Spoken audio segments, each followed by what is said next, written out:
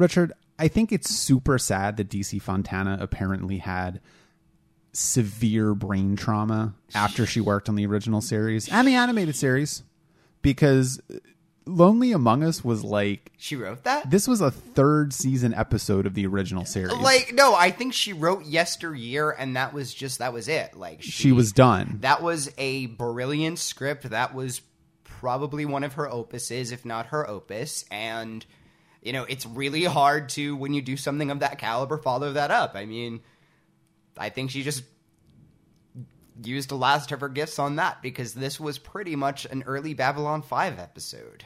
Ouch. Yeah. That's even harsher than calling it a 3rd season episode of TOS. No. It was... this was an unpleasant episode in a lot of ways. It was. And I need to get, we need to get this out of the way right off the bat. Cannibalism is not funny. No! And... Well, it's not cannibalism. It's murder and eating the body of a different... Like, they're not... True. It's not cannibalism. Okay. Yeah. That's fine. But... Yeah, like, they have... The B-plot just ends on this really horrifying note. It's like, oh, one of the ambassadors ate the other. Wah, wah. And it's like... Well, no. Didn't even eat him. Oh, he... Killed him. Yeah. And then... sent his body to the ship's cook to prepare it. Now, here's one quick question. Why did he think that he was going to get away with that? I have a quick question. So isn't everything replicator-based? Like, don't you just, why is there a cook on the ship? Like, is the cook maybe just a technician who makes sure the replicators are working right? Because I didn't think anyone was doing any actual cooking here. That's actually a really good question. And I think part of that is just simply the fact that the technology in the sort of world was not fully fleshed out yet. Because, of course, the original Enterprise had a cook, and maybe they thought that there was going to be a cook on the ship for whatever reason. I mean, they could still call it the kitchen. I don't know that they've actually mentioned the replicators by name yet. And I thought they did. I mean, they definitely talked about that's how food is made. That was the point in this episode. Yeah, but maybe it's, I don't know, at this point, maybe the idea was that the replicators would make like raw foods and they would still need to be cooked or something. I don't know, but that's kind of one of my speculations. I mean, I think it's a good question. And I think also it's kind of just there to put a capper on that plot. That totally meaningless and useless plot that goes nowhere and does nothing and just, again, ends in this really horrible note. Well, to me, the episode is strange, right? Because it is basically Journey to Babel, except terrible. And I was... It's a few episodes, but terrible, yeah. Yeah, and part of the problem with this episode is that it has about 10 minutes of plot stretched out into 45 minutes. And I kept looking at the time left on this episode and saying, how it felt like there were 10 minutes left in this episode for about an hour. Like, it's just so boring. Like, nothing happens. And it's just like these long stretches where it's obvious padding. I mean, the scenes where Picard is possessed were great just because he's really creepy as the possessed Picard. Like, but that's all Patrick Stewart. That's less the... I mean, I think the fact that those scenes are good is more to do with the acting than it has to... That's more of an accident than anything in the script. Like, well, I think the way he puts his feet up on the desk, just this very weird, abrupt motion, or the way he's carrying himself that's so different. Like, stuff like that. That was at least well worth watching. I mean, I think you could say that about a lot of these early episodes of The Next Generation, because a lot of these episodes are not objectively very good. The scripts are terrible. The motivations and the plots are not very interesting, or they're sort of retreads of the original series in a lot of ways, and they don't work for these characters. And I think a lot of the characters are very ill-defined at this point in the series. But a lot of it works just because they did cast really strong actors. They have a very strong cast. You know, we can say a few of them are not up to par. I mean, Denise Crosby, of course, Tasha Yar is not great. But you have Patrick Stewart, you have Brent Spiner, who's great. Yeah. You have LeVar Burton, who is great, and also was probably the most well-known actor in the cast at this point. Well, because he had done Roots. He had done Roots, and that was about 10 years prior, right? I think only a few years prior. 10 years, yeah. Late so 70s. He was definitely like of all of the cast members, he was kind of the one that was the most well known. And so Lonely Among Us, I think you're right. It does work in that they're doing the best they can with really awful material, and contrast it with the third season of the original series, where they had a lot of it was really awful material, but they didn't seem like they were having much fun with it. A lot of the actors seemed like they had mentally checked out. I'm sure they were auditioning for other things at this point because the writing was on the wall. I mean, Leonard Nimoy went to join the cast of Mission Impossible after the original series was canceled. Yeah, so there's a lot of moments in the original series towards the end where Shatner especially thinks the show is better than the material, and he's showing his contempt for the episode. Yeah, absolutely. Right. And I think the difference here is that the actors are still new to the show, and the series is young, and I think they think it can go up. And so there's a lot of really good performances here, just because I think that they do believe in the show still. Well, that's the thing. Like, the show isn't good yet. If this were one of the first things that you had shown me of a Star Trek, I would not have been into it. Thing is, I know where the show eventually gets to go, and I know the potential that it has. This is a show that, and while this may be objectively worse than, say, some of the third season episodes, at that point, that was a show on decline. That was a show that was falling apart. That they were just filling up time. They had money. The money was going to people. These shows needed to be produced, but it was they were all treating it like it was McDonald's at that point. The show isn't good because it hasn't found its voice yet, and I think it's interesting to see the moments where they are beginning to figure it out. Again, Picard Possessed is much more interesting than Picard Drunk from the Naked now. And, yes. You can tell that he has a little better of an idea of who this person is and what this creature infecting him is and what this hybrid would be and those kind of things. Just, again, a little more experience. I can see as the seasons go on that even getting even better.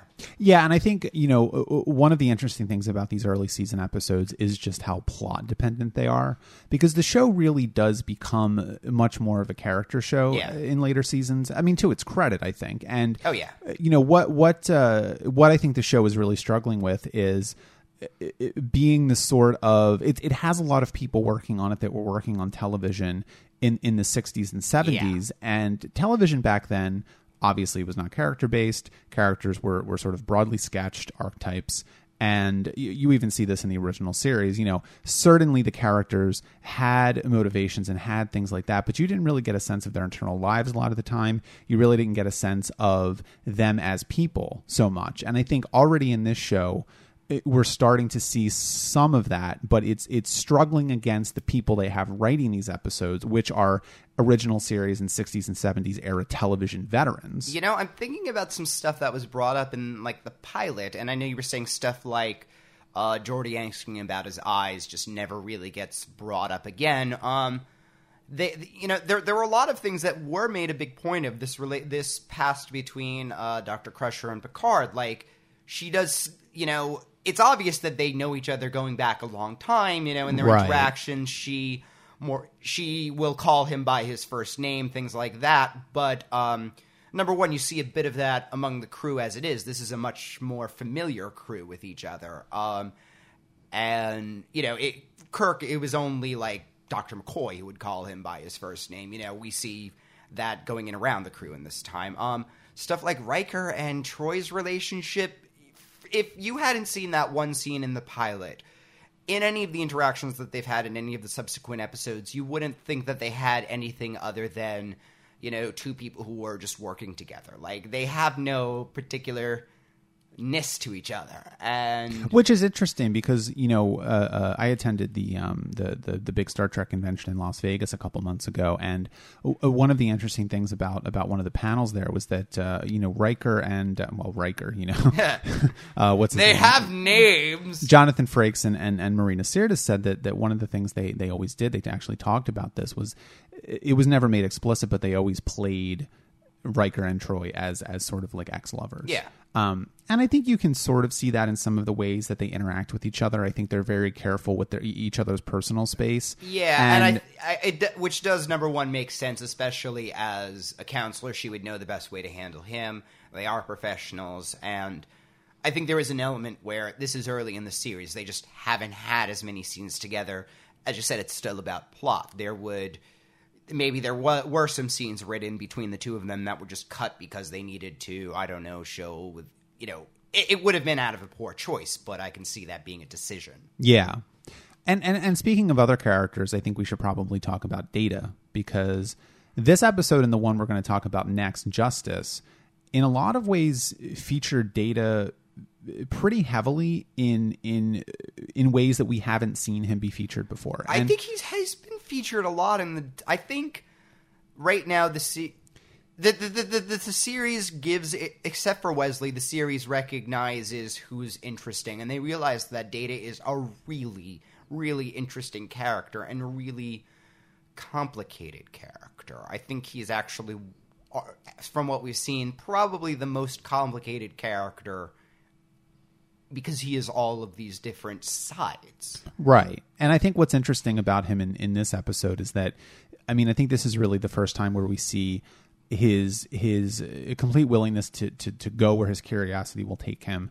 And, someone tells him an offhanded comment about Sherlock Holmes, and then suddenly he starts acting like Sherlock Holmes and smoking a pipe, which on one hand is kind of ridiculous, but on the other hand, it's kind of fun, and it allows the same. And it does say something that I am getting a lot of episodes kind of confused with each other at this point. They aren't that distinctive in some ways. Yeah.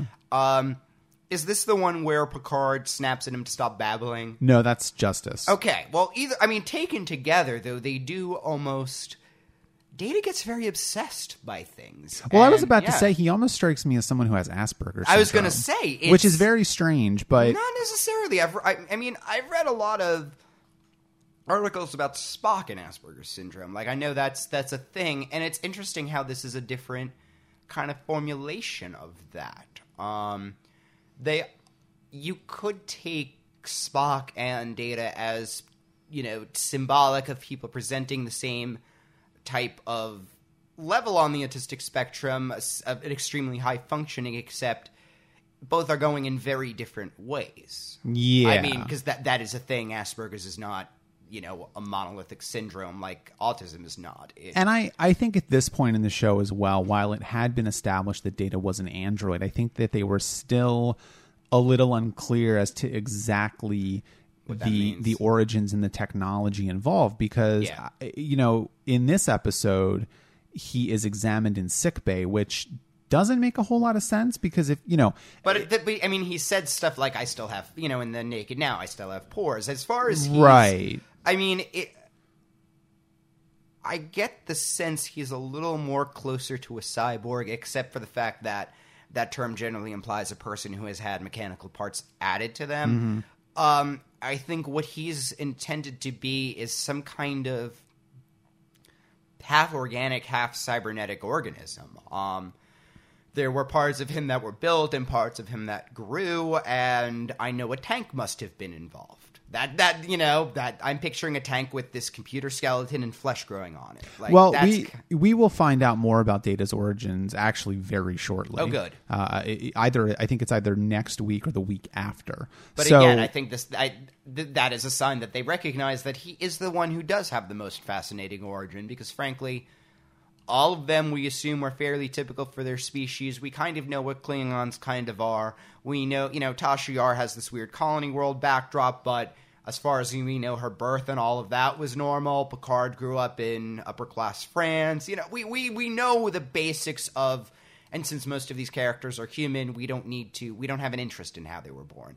Data's the only one who does have an interesting origin, because he does have a very unusual origin. Again, I can't even begin to speculate how they made him. I mean, I will say that I think that of all the main characters, I think you're right. Data does have the more interesting origin and sort of the mystery surrounding that. At least as of right this minute. I think I think that early on, Worf also is intriguing in some ways, because he is very different from the Klingons we've seen, and he's very different from the Klingons that we've seen before, and also, except perhaps in the movies, maybe he is, but he's also someone who we don't really get a good sense of where he comes from or why he's there, and it's at this point in the show's run, we don't really know what the status of the Klingon Empire is. We don't know why he's in Starfleet. Are there other Klingons in Starfleet? These are all open questions, and I think, to fans of the show, I think these would have been interesting questions. Perhaps not to someone like you, they would not be interesting questions, but I find them interesting questions. Well, let me ask this. I mean, I say this as somebody who has recently seen Star Trek VI. So, and I know that was a couple seasons into Next Gen at that point, correct? It was 4 seasons, or 5 maybe. So by that point, I know that in a lot of ways, Next Gen was what kind of codified what the modern conception of Klingons is, and that was, as the movie was going as much from that. I noticed you had Kirk's lawyer was named Worf, which I assume was almost a inside reference in that way because they already had the character of Worf. It was supposed to be an ancestor of his. Yeah. And again, my understanding now, going from that, I can understand where Klingons came about 100 years later, especially after the events of Star Trek VI. Yeah. It's very obvious how Klingons eventually entered the Federation. However, it's interesting you say they entered the Federation. Well, because they don't. They don't. We don't know that yet. Okay. And it's interesting that you think that. Well, again, I'm just going with the fact that I what it means to be a member of the Federation is such a ambiguous term anyway. And well, I don't think it actually is, and here's why. Okay. And I think this episode is the first episode of The Next Generation, which really makes that an open question, because we have these two alien species that live on separate planets in the same solar system, the Antikins and the Salai, that are mortal enemies, and they're both applying for the Federation. And at the very beginning of the episode, when the Salai delegation beams up the reptile people, Tasha Yar turns to Riker and says they don't seem like great Federation candidates, and Riker kind of goes, yeah, maybe not. So my question is, as seen so far in The Next Generation, do we know what a good Federation member looks like and why these two races aren't good Federation candidates? Well, I think it's fairly obvious why they aren't good Federation candidates, because they are in a race war with each other. And, from what we have seen of the Federation at this point, it seems that is probably, no, we haven't. Now, it has not been explicitly said don't have a race war as one of the Federation rules, but let's be obvious. I would assume that I would assume that don't have a race war is probably in the first 5. It's probably up there. Yeah. So, I mean, I think it's like, paragraph 7, subsection B in the Federation Charter, yeah. It's very clear that the Federation has some very specific values, has some very specific laws, has some guidelines for how you're supposed to... I mean, we assume that they will be... If they join up with the Federation, they will have to follow some form of the Prime Directive. And, sure, yeah. Again, race war is not a Prime Directive, is not following the Prime Directive. I kind of assumed that it meant as much as that. Now, I don't... Well, I guess when I say the Klingons join the Federation, I guess they're not enemies of the Federation anymore, and it is possible to be, I assume they have an alliance without being a member? Yeah, that would probably be accurate. And I think, one of the interesting things here is that, number one, this Lonely Among Us is a great opportunity for Riker and Picard to give some great smarmy dialogue about how, humans used to... disagree with each other and be enemies over things as silly as economic systems and things like that, which is like, wow, okay. This is a post-economic society. I thought that was a funny line. No, it was. I don't know if it was supposed to be funny, but it comes across as funny, which is probably not great. Well, it comes across as funny in the sense of it gives a very clear idea of where the society is and where Picard is, because while... he says it like he's reciting the most absurd fact he's ever learned. Like, they even fought over economic systems, we could come up with a dozen ridiculous things that, people could fight over. I'm thinking again, and iPhone. Yeah. Like, he had a 4 and a 4S and they're trying to kill each other. Like, we think it's a stupid thing, but, I think the fact that he mentions, even economic system as kind of the icing on the cake of stupid things. And well, because I think, I think it's an interesting line, and I think it's an interesting line for this reason, because it really sets up the Federation and humanity at this point, and of course other members of the Federation as well, because this is a much more inclusive Federation already, right? Oh, yeah. That it really does make it clear, without belaboring the point too much, that these are questions which don't even arise in their minds, because if this isn't a post-scarcity society, it is almost as close to one as to not even matter, right? Like the level to which the Federation is a post-scarcity society and not is like in the 95th percentile. And let me also make this point: in living memory, we were in a scarcity society in this universe. I mean, in Kirk's time, there was still scarcity. Yeah. In Kirk's time... Yeah, Dr. McCoy would not think, from the pilot, he would think at this point, oh, yes, we don't need to go to war over economic systems, but he also remembered a time where he did understand why people might. Right. I think that gives a clear understanding of where Picard is, that he doesn't even...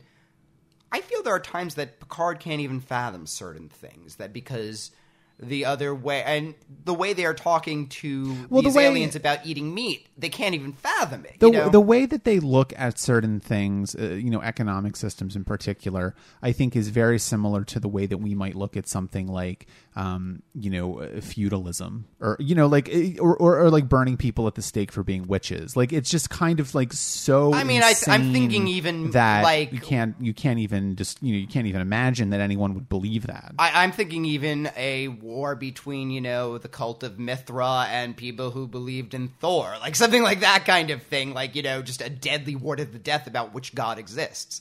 That's how we would take that. Like, well, I don't know if that's a great example. No, depending on what's going on in the world nowadays, but I don't think we're beyond that. Yeah, no, I'm not saying we're beyond religious war, but that particular religious war. Yeah, but I think the difference you're missing here is that it's not just a matter of difference; it's a matter of like, it's not a matter of category. It's a matter of like total like different. Like Picard would not be like, well, I don't understand why socialists and capitalists argue. He doesn't understand why people argued over economic systems. Point. Totally. Yeah. Right. And so, like to your point, someone who doesn't understand that, whatever the hell you said, would like I still get it. You understand? No, I get what you mean. The particulars don't matter. My example implied the existence of a particular religious war which would be legitimate. Right. Where the conflict itself, the concept of religious or economic or whatever war, is itself illegitimate. No, that makes a lot of sense. Yeah, yeah. So you're wrong, basically. I was philosophically throwing out an idea. Philosophically.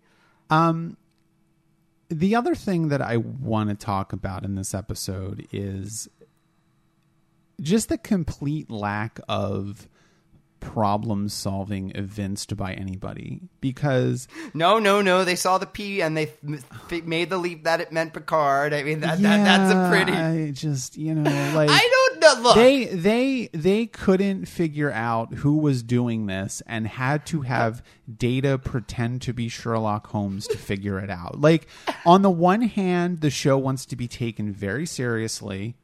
Very seriously. And on the other hand, it's fucking ridiculous. Yeah. I love how, they don't even seem to... It takes them forever to... I'm having blackouts. Just like the person who passed out and also someone's dead. Gee, I don't think anyone's the problem. Wes doesn't think that his mother acting extremely strangely warrants a mention to anybody. Like...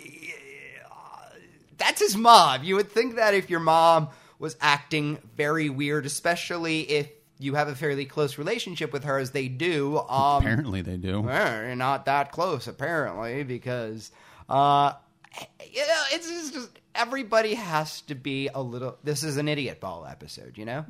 That's just... It's the The term was invented for this exact kind of episode. They just need people to... They need data not to forget that Dr. Crusher is looking up some completely different subject and is acting very weird, and that suddenly the navigation system she was looking at 5 minutes ago blew up. Like, gee. The warp core fixes itself. And Picard's like, well, that should be fine. We've got to go to Parliament. And yeah. What I thought was interesting is it's so much of a bigger deal in this than it was in the original to use regulations to de-seat the captain for a bit. Like, they did that a few times in the original series. It was always, they always needed to make sure. They always knew that, it was because Kirk was genuinely incapacitated. But they did it regularly enough, and they need pretty much everybody. The entire senior staff needs to be meeting in secret. They all pretty much, and... Dr. Crusher saying, oh, you need to back me up on this. I need it's very clear that she needs Riker to keep her job. Like, you never had Bones worrying about that. I think on the one hand, that's something I like because it feels a little more realistic. It also feels like... On the other hand, I don't necessarily agree with you that McCoy would do it at the drop of a hat because not the drop of a hat. I think a lot of times at this point it's very clear that there is some kind of presence in Picard. Like, well, yeah, but my point is that in the original series, the senior staff were basically three people. Yeah. Kirk, Spock, and McCoy. Yeah. And if Kirk was acting weird, Spock and McCoy would talk to each other, and Spock yeah. and he would get Spock's backing to do it. He wouldn't just do it without talking to Spock. I just think in this episode, and usually one of them brings it up to the other. The only reason why there's more people involved in the decision is because there's more people that are main cast members, honestly. No, that's fair. Yeah.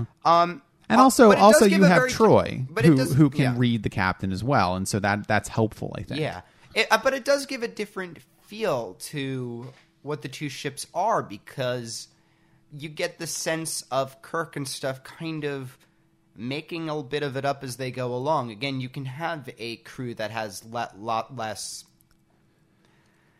there seems something a bit more military about, you're the captain, you have your two guys, and, they're the ones who... Here, there seems something a bit more corporate about having a half dozen people who need to... I mean, this is almost like a board meeting trying to dethrone the CEO than it is we need to perform a military mutiny in a way. I don't disagree with that, yeah. and I think part of that is just the time period that it was made in. Yeah. And also I think part of it is... I say it neither is good or bad. No, I just think... And part of it also is the fact that this is a much more ensemble-based show. Yeah. And so they want to highlight all the characters as much as possible. Yeah. Yeah. All right, so what would you give Lonely Among Us? I would give it 3 disgusting twist endings. Yeah, it's like a 1. This is probably not the worst episode of The Next Generation. Oh, boy. But it's up there. Yeah. All right, well, let's move on to the second worst episode of The Next Generation, Justice.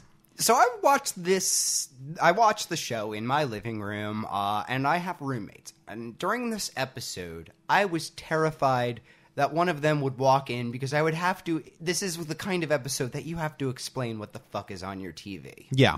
This was not a comfortable episode to watch. Richard, do you have a problem with love? I don't like blondes. Would you are you uncomfortable? Yes. We don't want to make you uncomfortable. I want to not be made uncomfortable. Would you like to play at love, Richard? I just I mean, so this episode is like part Singapore, part LA, right? Like that's the sense that we were supposed to get. I don't know what that means. Like everyone's all blonde and tan, and they kill you if you throw gum on the floor. Oh, yeah. You don't remember sure. that kid who got caned and sick? Do you remember that? I remember that. Was that prior or post to this? Because this feels like a rip. Oh, very post. That happened in like 1997 or something. Because this episode almost seems like a rip from the headlines. Sci-fi treatment of that. No, I don't think it was. It was terrible, whatever it was. I have to say, I made a joke in the transition that this is the second worst episode of The Next Generation, and I don't remember liking this episode very much, but watching it again, I don't think it's that bad. And I know that sounds very, very measured, but you kind of have you really do have to grade the first season of The Next Generation on a curve. And what I like about this episode is that it does set up an interesting problem for them to solve, and it also has an interesting B plot which directly connects with the A plot, which is a problem that I think the show has had in the past already. Certainly in the last episode. Yeah. And the other thing I like about it is all of the characters act like themselves. No one is not acting like themselves. You get some nice character moments between a lot of different people, and it moves along at a nice clip. I think it has a couple of different, there's a couple of different halves to this episode. There's certainly, pre-Wesley falling on the flowers and post-Wesley falling on the flowers. Yeah, but it does seem like it's going to be two different episodes. Yeah, but I don't think it's really that bad. What I liked about why I think it's an interesting episode, and it does, the first part of it, let's frolic, let's play. We're all going to run and, wear these, 2 strips of ribbon, and that's our shirt. But it goes to a much interesting place, and this is the cast of The Next Generation dealing with almost literally an original series episode problem. This is half the apple, half the side of paradise, I would say. Sure, a little more the apple, and it with a completely different cast, you have a completely different philosophy. This would have been a very different episode if Kirk had been at the helm, because this would have been an episode about how do I take down that giant ship and this weird alien that's enslaved this planet. That's what Kirk would have found this episode to be about.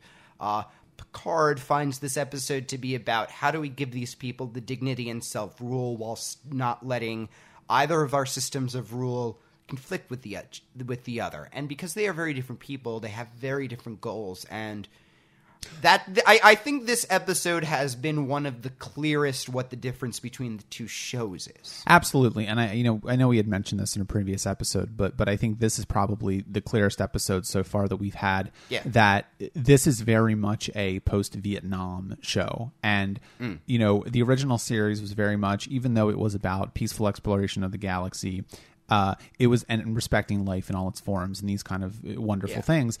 It also was very much a show that if it didn't believe in American interventionism, it didn't really question it. And so what I find interesting about The Next Generation is that this is a show that is very much questioning that and is rejecting it outright. Well, I think this moment I started liking the episode was when they had Picard in the talking to the everybody, and they're almost like he starts giving the usual, well, and every single thing he says, they have a counter. In the beginning of this episode, you think of them as these stupid, horny aliens that are just jogging and stuff like that, and they have this unquestioned system of law, and they're being, slaves to this machine. Again, that's where the apple was. That scene, it makes it clear that yes, they live a carefree, lifestyle where they're all, tanned and beautiful and, doing what would come naturally at that point. But that doesn't mean that they're stupid. That doesn't mean that they've not questioned their lifestyle. They very I mean, when he's saying, this is our law. Don't you respect our law? When he's saying, well, we've gone beyond capital punishment. The guy's reaction is, oh, well, we're a barbaric, backward race. Like, he recognizes, he's basically saying, like, look, you saying that is making a very big judgment. This works for us. One is not better than the other. And that's when the point where I think it earns that you have to let these people have their laws somehow, that their laws are not unjust. The people in the apple, the people in this side of paradise were being controlled by an outside entity which did not allow them to question their beliefs. In the Argonians, Return of the Archons. In Return of the Archons, same basic thing. You have people who are under a spell.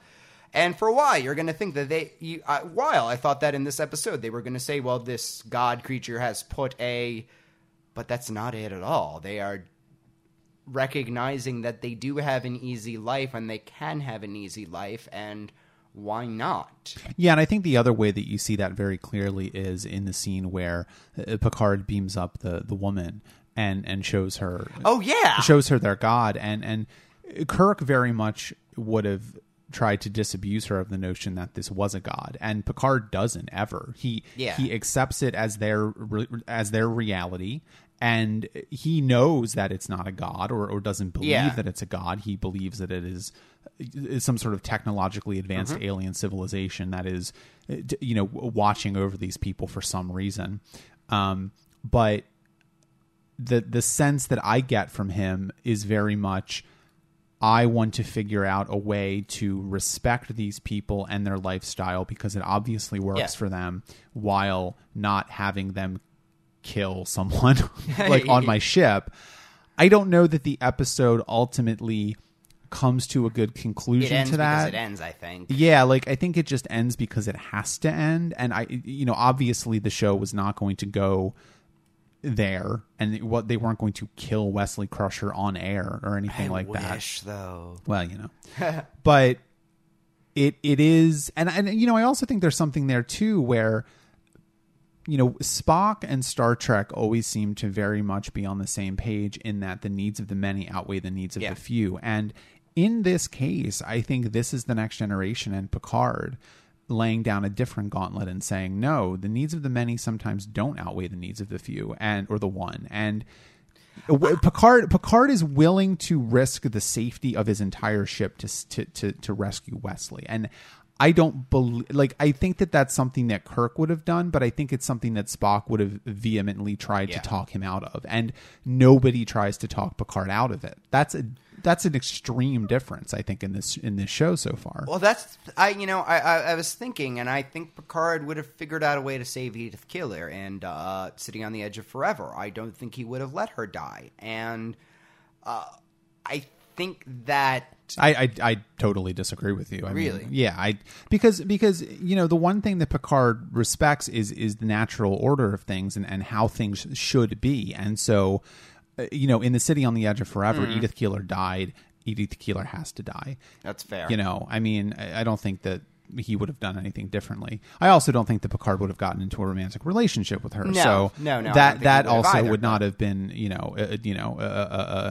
that would not have been a complication. But either way, this is another episode which is really showing us that Picard is a different captain than Kirk in a lot of ways. It is really trying to distance the show from the original series and those cast members and that crew, and I think it does a good job. Yeah, and again, we have the Prime Directive coming more into play. It's getting even more of a specific formulation, and I don't know. I find that there's not I don't think there's a terrible lot to say on this, unless I'm mistaken, because it just kind of, I don't know. A lot of it has to do with, maybe if it weren't Wesley, I would be less, ambivalent about the predicament, but it was a stupid predicament he got it in. I feel that this is a case where, yes, respect for the law and all of that, and ignorance of the law is not an excuse, but at the same time, I would be given the severity of the law, given the naivety of the you know what I mean, like all of these things. I think there's a couple interesting things there. I think number one, the Ido seem almost shocked when Riker says, hey, wouldn't it have been a good idea to tell us this? Yeah. And I think they're shocked because it never occurred to them that they would need to. I think that they believe that this is the best form of governorship, and that everybody must live like this. I would even go a little further and say it almost seems like they don't think about it the way that, we wouldn't need to explain gravity to every person we met. Yeah. Like their law is literally controlled by God, so it is literally a natural law for them. Yeah. I don't know that it's controlled by God, but it's definitely, I think that ship is there to protect them in some way. I don't get the sense that the ship When I say controlled, interferes in their daily lives. I'm sorry, control. I don't mean brought by God, described by God, created by God. That may be a God-centered. And I think it's really interesting because logistically, I mean, my question about this is how would this actually work? Because I know for the purposes of an episode it needs to work, but that's really my one criticism of it is that I don't believe that this would actually really work because a planet is a very large place. It makes sense in a panopticon kind of way. Like that. That's what I got from but that I don't think you can overlook that because you need to believe in the punishment zones as a deterrent, and I don't know that I really can. Yeah, but I can't. You can't. The chances that anyone is going to be in a punishment zone unless they're incredibly large are minute.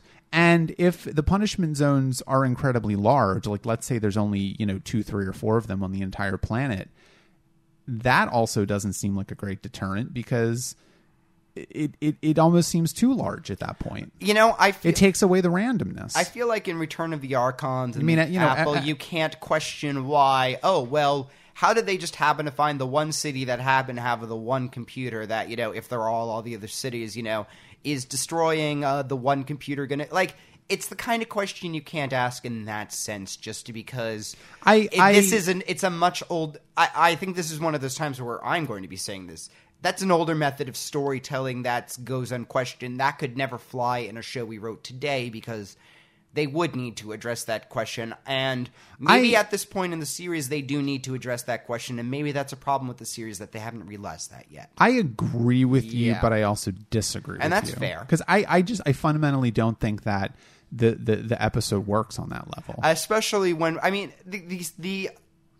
the understanding I got is they go from town to town. Basically, the cops go from town to town, and if the cops are in your town that week, you can't but you don't know what town they're in at any time. I guess. And I didn't get the sense that there was any kind of mystical or like they just kind of happened to be, they heard a commotion of breaking glass and they saw, oh no, the flowers are broken, They were in earshot. Well, there was no breaking glass, but... You know what I mean? Like they heard Wesley fall. It seems they noticed a commotion.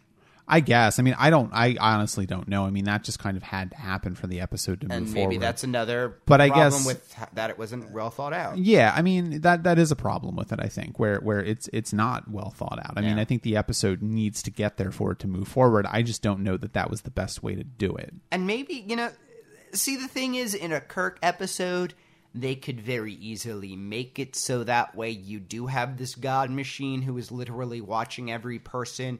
And when there is a crime committed, an alarm goes off and the enforcers, that was essentially the plot of Archons. Like in a Kirk episode, they could have done that. And I feel that they went with that as a base. And yet, they didn't want to make the God being malevolent in this case. And so couldn't have had to take away that element of direct control, but what they put in its place was just kind of almost half-assed. Maybe this is another rewrite episode, It could be. Yeah. It could be. I mean, the God being is fine for me. I mean, I don't have much of a problem with it. I think it raises some interesting questions because the beginning of the episode, they state that they had set some colonists up on a nearby planet, and they say that we'll remove them if you want us to, because obviously this thing is protecting this star cluster or whatever.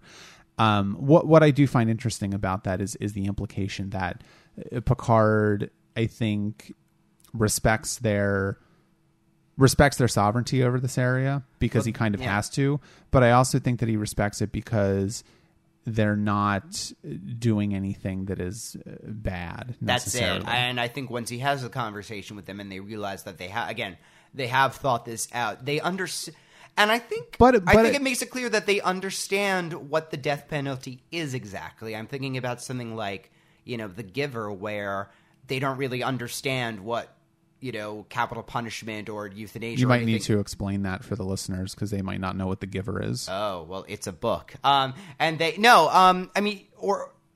something like a Logan's Run or a Soylent Green. There are a lot of media and sci-fi things in which somebody getting killed or an execution is part of the life cycle of this planet, but they don't really understand that it is.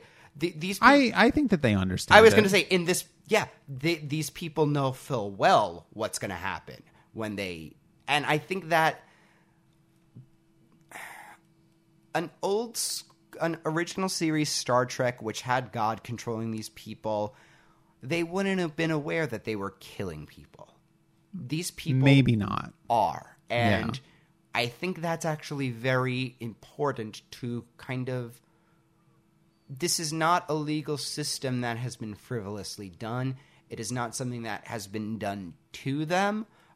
Given the way that, Data specifically says, they recognize that they're, the aliens recognize that these people are in a stage of the development when worship is appropriate. I mean, I think at some point these people might get to a point in their development where they can have this kind of peace without these restrictive laws.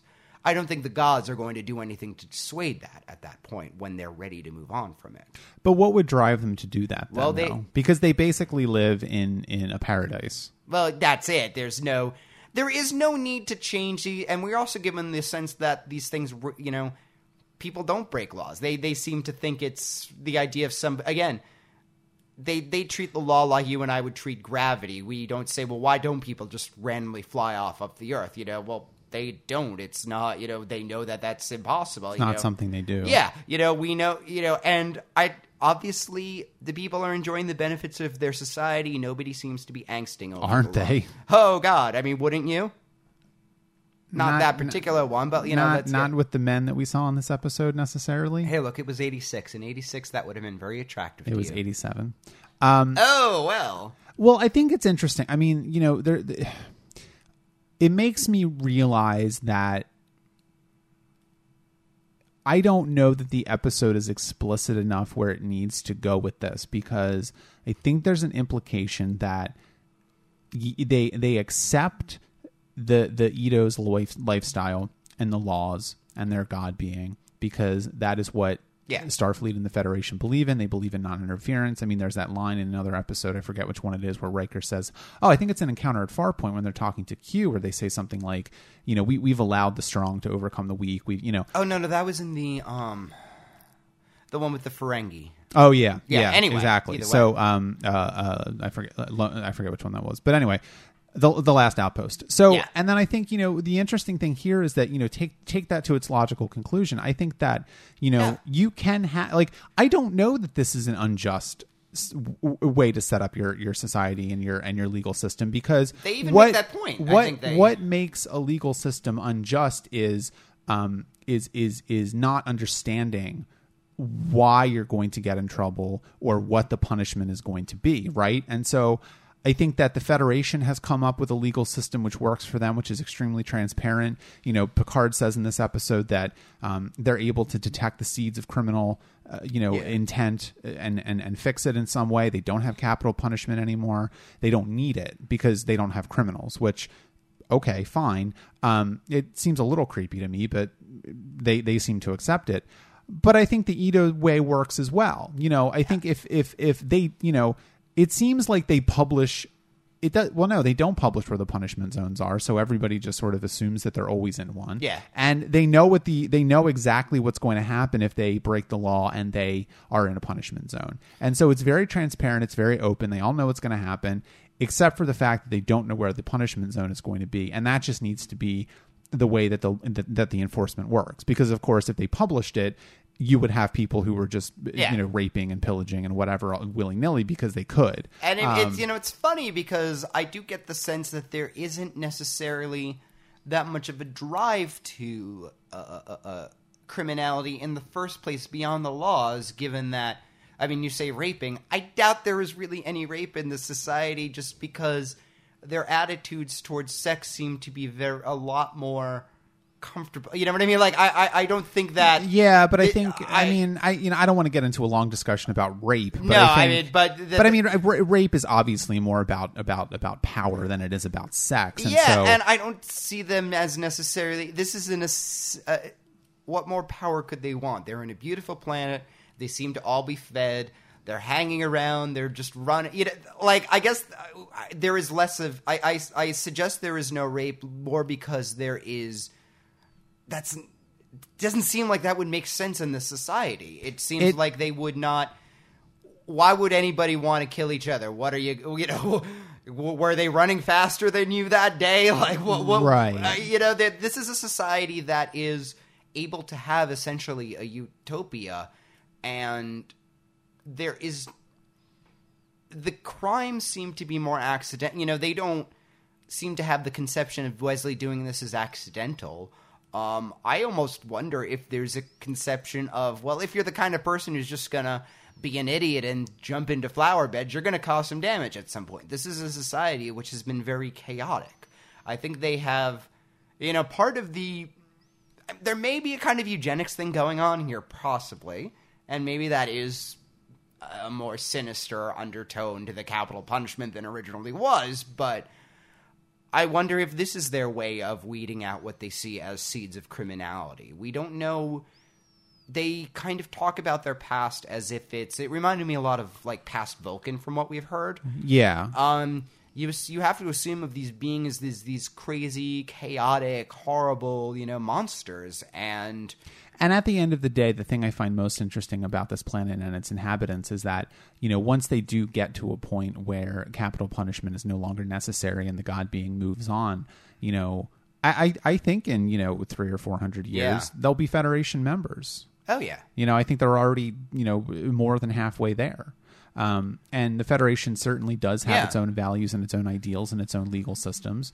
But the Federation, it doesn't seem to me to be an organization which, you know, privileges, you know, internal, it privileges external values over internal ones, right? I think that is the prime directive. Yeah. What they really want is they want suitable candidates in the Federation that believe in their values. They're not imposing them on anybody. And so if the Edo get there, then they can be Federation members. If the Edo never get there, that's okay too. Well, here's the thing. I mean, we have this. The laws on this are not necessarily to oppress. This is not an oppressive legal system. It is one which they have felt is necessary in order to have a thriving society. I mean, that is the function of any good legal system, to ensure the smooth functioning of society. And, you know, we may find it horrifying. It has to be smooth functioning. I mean, they all wear white. Imagine how much laundry they all have to do every day. Ew. And all they're doing is boning, so those must be just disgusting. Yeah. I mean, obviously they would have actually been running around naked. Like, they're only wearing clothes because it's television. I was going to say, yeah, if this was on HBO. I love that they don't seem to realize that sending the 13-year-old boy on the horny sex planet is going to possibly be, you know, not necessarily. Like, when Picard's. Like, obviously they're putting, you know, this is Wesley's first away mission because it's, as far as they know, going to be a very light, easy one in the sun. But when they say that, like, the way his mother looks so proud, I mean, nobody thinks, like, gee, maybe we should just see what the kids are like first. I don't know. I don't think that. I don't really get the sense that in this, you know, in this era, that they're very uptight about that. But I mean, they all seem very welcoming, you know, to having their chests rubbed.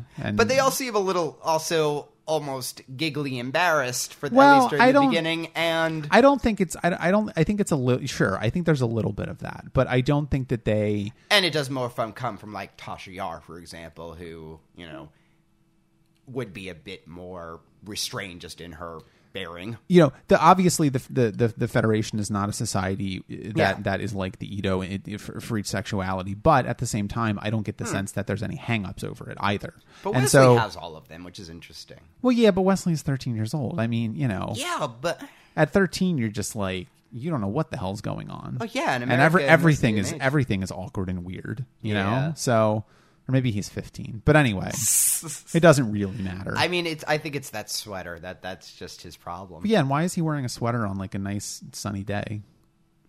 Anyway, what would you give this episode? I would give this episode 3 barely covering straps of clothing. Really? Yeah. I liked it more than I thought I did. So did I. 5 for me. It's a good. I think it's a solid episode of the original series. It's a solid episode of The Next Generation. In the first season. Something? I think I liked it more when I first watched it than I do talking about it. I don't know. That could be. All right. Well, next week we are going to talk about The Battle, The Return of the Ferengi, which I know you're going to be very excited about, and Hiding Q, The Return of Q. Oh no! It's a 2 for next week. Oh God! We'll see you then.